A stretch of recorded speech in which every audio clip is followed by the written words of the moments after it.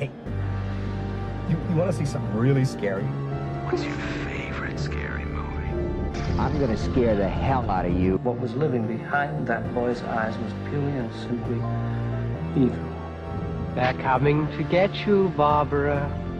When there's no more room in hell, the dead will walk here. What's blood for, if not for shedding?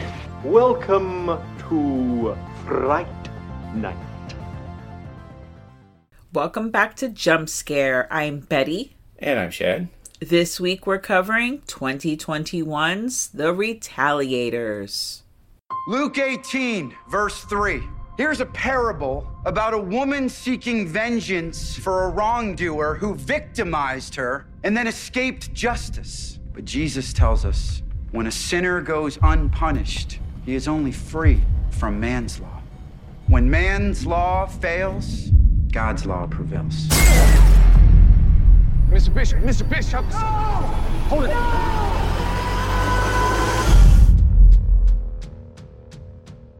Mr. Bishop, Detective Sawyer, I'm sorry about your loss, Pastor. Don't think this was a case of road rage. Sarah was found with her hands zip-tied to the steering wheel. I'm acquainted with this sort of hurt. I know the futility. How'd you get through it? I got healed. How? I'm going to tell you about an opportunity I was once given, and I'm going to offer you that same opportunity. I've got the guy, John. How'd you like 1 minute? 1 minute alone. John, I want to introduce you to the man who murdered your daughter. It's time for you to heal John. My only rule is you can't kill him. Count the moments that he stole from your Sarah. No turning back, John. You can't find your own brother? Look harder. This isn't you. You're scaring me. Daddy, you okay? Who the hell are you guys? Where's my brother? Come on! She fought harder than you do!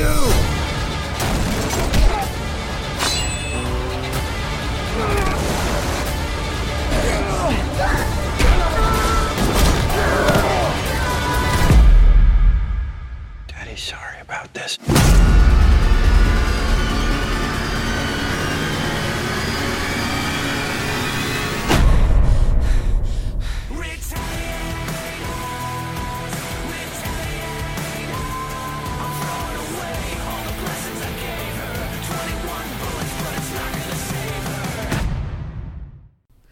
This film is actually set to be in theaters September 14th. Today.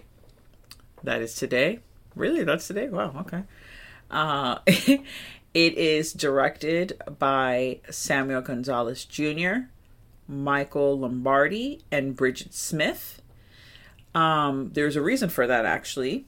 And Shad had the opportunity to kind of touch base with that with the creators. Yeah.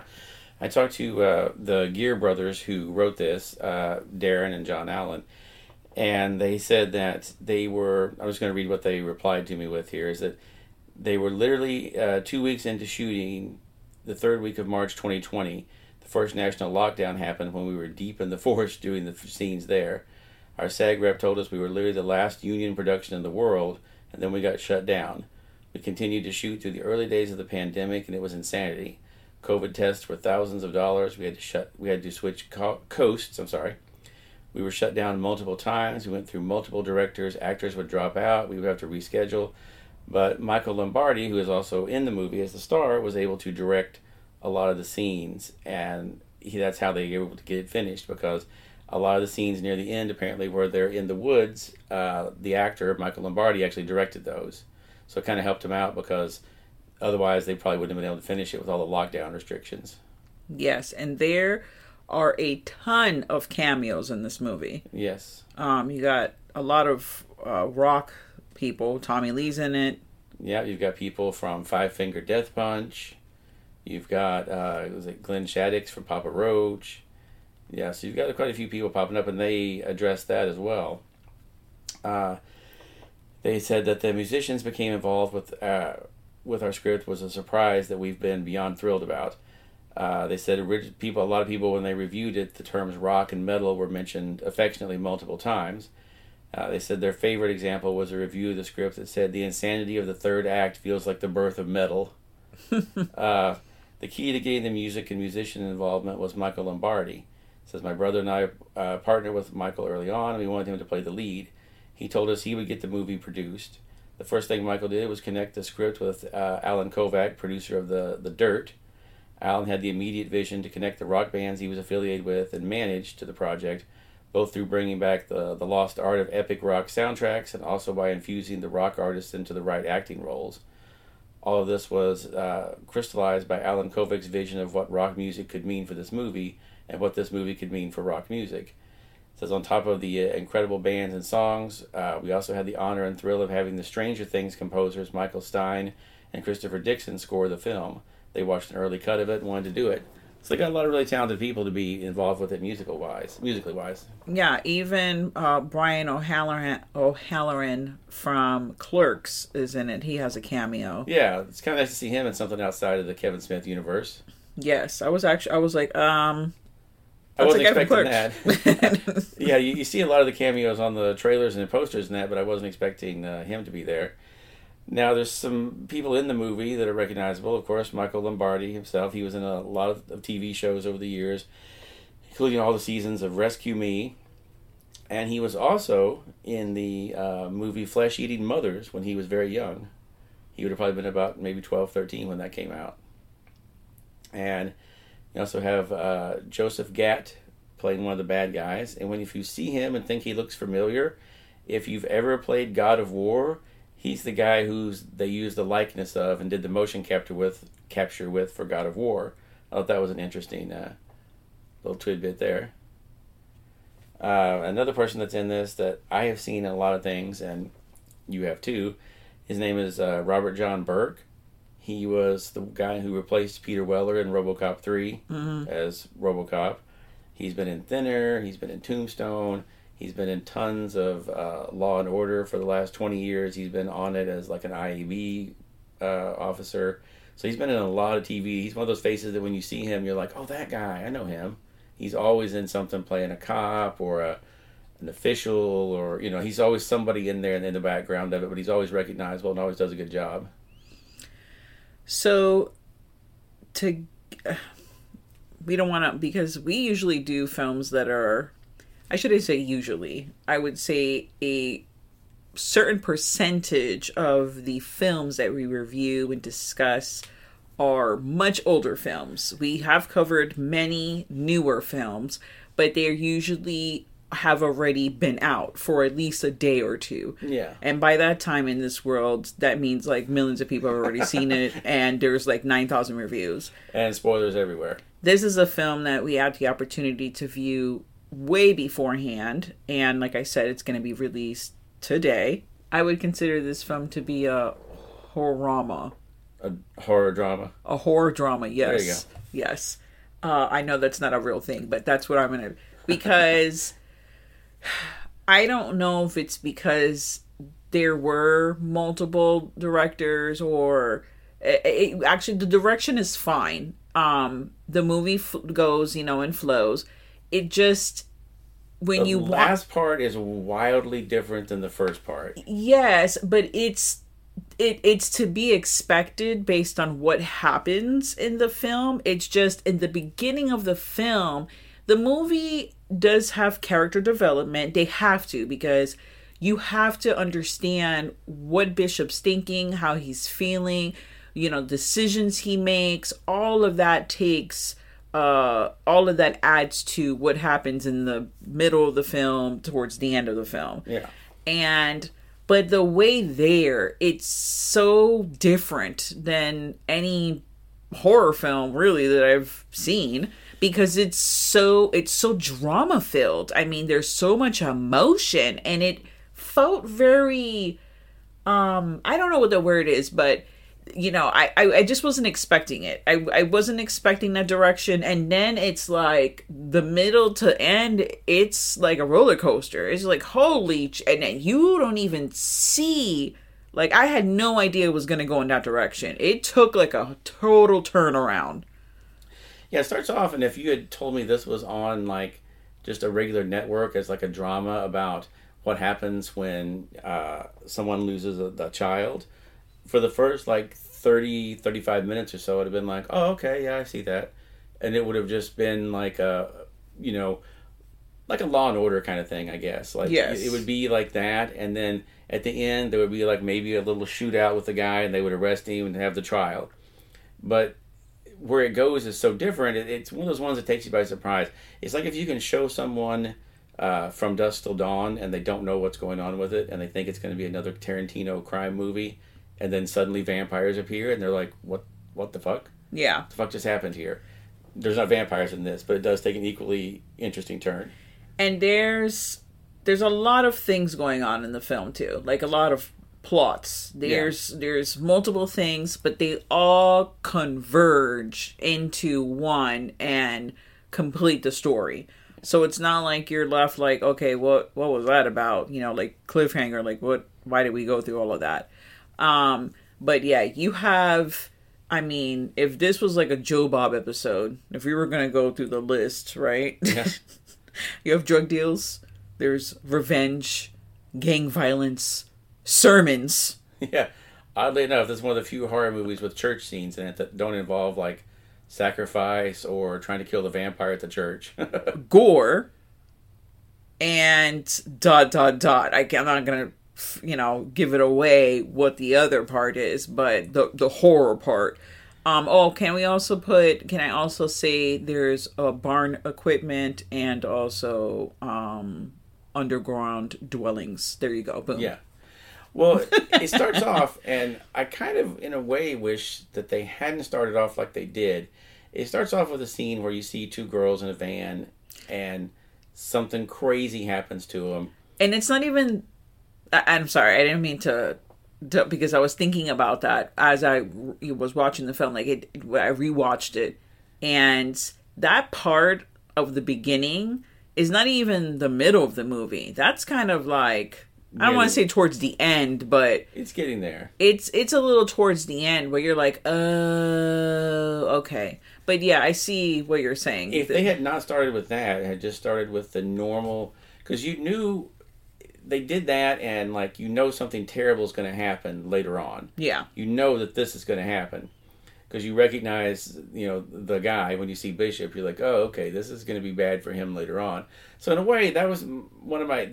The only real quibble I have with it is I wish they had just started with the normal events, but I can see their thought was if you start the movie and it just seems like a regular drama, people might not stick around. Exactly. But if you know that, like, oh, some crazy shit's going to happen later, I just want to wait to get to it. But, I mean, I see why they did it, but at the same time, I kind of think I would have rather been completely shocked by it later than to know what was coming. Yeah. Because we didn't see a trailer for this or anything. Like, so we got the advanced screener for it, and we went into it blind, not knowing anything about it. Yeah, just basically whatever they sent the screener was just basic description. Yeah. But that's all that we got. And like I said, that's my thing with it. I would have rather just not seen anything up front and just let the normal events play out and then, you know, be completely freaked out when everything happened. But we haven't really said what the basic plot of it is. Bishop is a young single pastor who's a dad raising two daughters, and one of them is a teenager. I guess they'd lost their mother. Yeah. And they're kind of dealing with the grief of that. And that's been actually, I think, like 2 years. It had been some time. It had been a little bit. And, you know, just basic dad struggles. And, of course, you know, he's holding on maybe a little tighter than normal because the mom has passed, so. Yeah, and then, of course, like in all things, you know, so there's character development. You get kind of that whole relationship with, you know, a teenage daughter, a pastor dad. You see him at work, you know, doing his sermons and stuff like that. So you kind of get character development on his part on what kind of a human being he is. Yeah. And then... kind of like, and this is, we're not giving anything away. It's literally in the trailer. Yeah. We finally watched the trailer afterwards. Yeah, we just watched the trailer. Unfortunately, one of the daughters gets brutally attacked. I shouldn't say brutally attacked, but something really bad happens to her. And then the father has to go. He is just overstricken with grief, has to find revenge. And along the path of revenge, he stumbles upon some crazy shit. Yeah, Who knew that would have gone in that direction? It's like, what? And then the interconnecting story, which I don't want to give her up, but the interconnecting story, that person has his own story. Yeah. And you get character development for that person. And, and that story is a lot. I mean, it was hard to watch, which, I mean, is the whole point, right? Yeah. But not only were the horrors, later on in the film of what happens, but just the horrors of man. Like, how terrible. And I think that I found the contrast interesting, how men make the monsters, but men also are the monsters, can also be the monsters. Yeah. They are, and they are also the creators of them. So that whole, there's a lot going on in that whole like psychology, the psychology of it all. Yeah, and the thing it does really well is like a lot of these slasher movies and things that are out there, you don't get to be around the people for very long. There's teenager number 2 and then they're killed. Yeah. This one, like, there's a couple of scenes of that where you're like, oh, okay, they just had to get somebody in there so you could know exactly how scary everything was going to be. Which is kind of the scene at the beginning. Yeah. But the rest of it, you really, even people you don't necessarily agree with what they've done, you feel bad for them when things start happening because you're like, oh, yeah, he might not have deserved that. And I see where he was coming from with the stuff, but maybe, he clearly needed some psychological help, not just being left on the job to do it, Yeah. So yeah, and it's a revenge story for 2 fathers. Yeah. And how they deal with it and what different paths they take. Even though they do meet, their paths do cross and then end up to the end result. I also, now that we're discussing it, I'm thinking about it, that beginning scene, not that I do agree with what you're saying. I wish they would have not had that, but I understand why they had to have it so they can hook you in. No pun intended. Because if you've seen enough horror movies, this is the thing of when you've watched horror movies for like 20, 30 years, okay? You have seen so many horror movies that you already know, oh, there's a van, there's kids in a van, they're in a desolate area, dead. Don't even like these characters. Don't even, oh, I like her shirt. Or, oh, yeah, she's so nice. Dead. Everyone's dead. There's no point in liking any of them because they're not going to make it. Okay? That already tells me they were just, what is it? Cannon fodder? No. Yeah, cannon fodder, yeah. They were just cannon fodder. So it's one of those things where you're just like, ah. But if you haven't watched a lot of horror films, maybe you don't know the signs, the tropes, so to speak. Then you'd be a little more surprised by it. Yeah, and then you're like, oh, okay. Like the first thought when everything was happening, all I thought was The Hills Have Eyes. Like The Hills Have Eyes. That's all that I was thinking. And then of course, well, the first thing was Texas Chainsaw Massacre. Then The Hills Have Eyes. And then when the things happened, I thought, is this going to be about zombies? Yeah.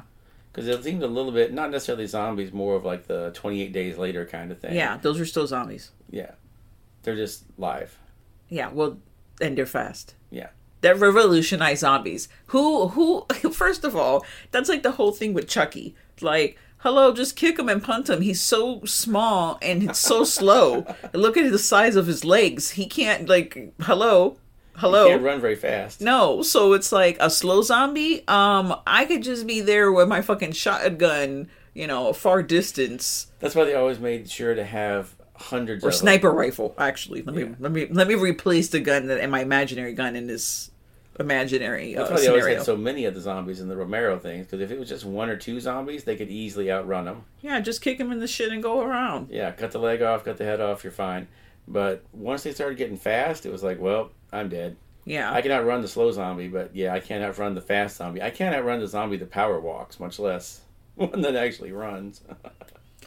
I have to say that the actor that you had mentioned before, the God of War guy.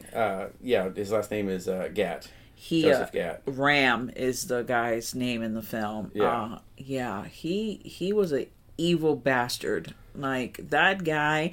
And I felt also he had some Terminator qualities. It was like, he would not fucking die. It was just like, I can't with you. And he was just so maniacal. He was pretty scary. Yeah. He would make a good Terminator, wouldn't he? He would be a good Terminator. That's they should look out for him if they ever do another one of those, because he'd be pretty good at it. Very menacing. Yeah. And he's probably a super nice guy in person. Every time you see one of these creepy, horrifying people on the screen, when you meet them or see them on things, they're always really nice. Yeah. So it just must be the contrast of, I get to take all the demons I've got inside and just put them on the screen. And then the rest of the week I'm nice. Yeah, that's how they're able to maintain their niceness. Yeah, nothing bothers them because they got to be super evil all day on Saturday.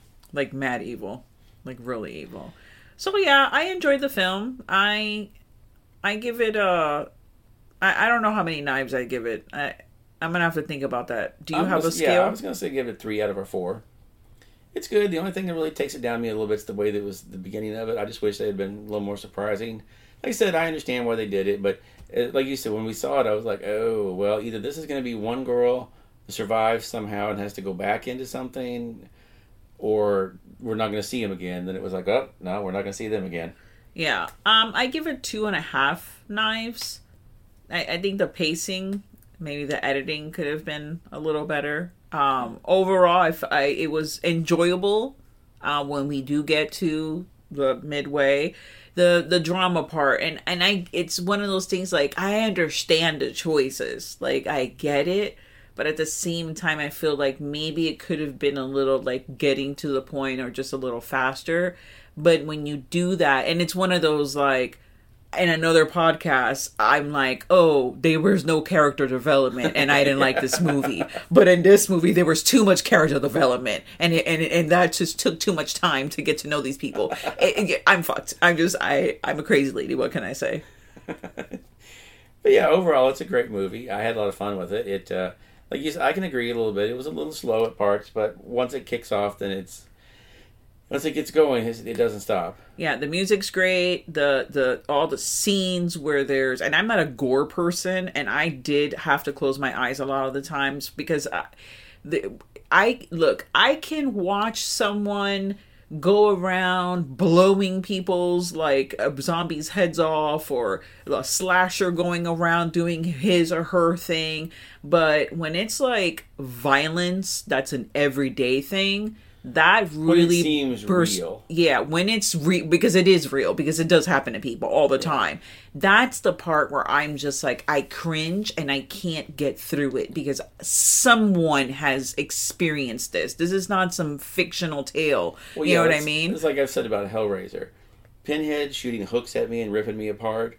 That's, scary. I'm like, ooh, that looks like that hurt. But it doesn't really freak me out. The part in Hellraiser that freaks me out is where...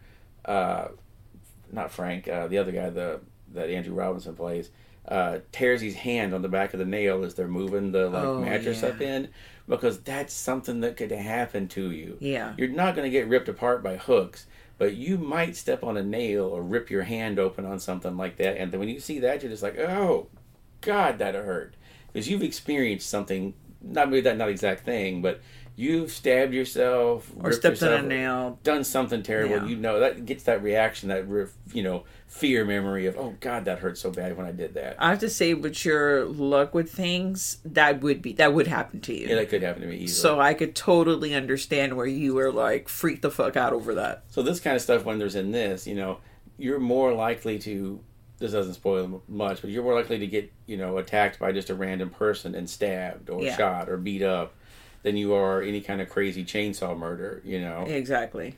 So that's why that stuff always feels a little more realistic and a little, even if it's in the craziness that's like happening in this movie, you still cringe a little more because by the time you care about the characters and then this terrible stuff happens and it's, realistic kind of stuff in a way with just being stabbed or being beat up, then that really gets to you. Yeah, and then when Jed, the cop that crosses paths with Bishop and he helps him out or whatever, when there's a reveal of what he's actually doing, that's the part where I'm just like, my head fucking exploded. I was like, oh, jeez, that's crazy. Yeah. That's intense. Like, whoa, creepy. First of all, like I've said before, never trust anybody that lives in a house all out in the middle of the woods alone.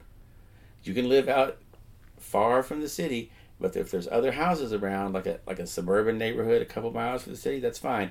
But when you go build your house out in the middle of the woods where there's no one else around, there's only a dirt road to get to your house, you're up to something shady.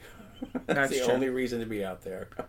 Yeah, shadiness galore. Either you hate people real bad, you can't stand to see anyone, or you're up to something shady out there. And judging by every horror, cop, or even comedy movie that I've ever seen, anybody that has their house alone in the wilderness is up to something no good.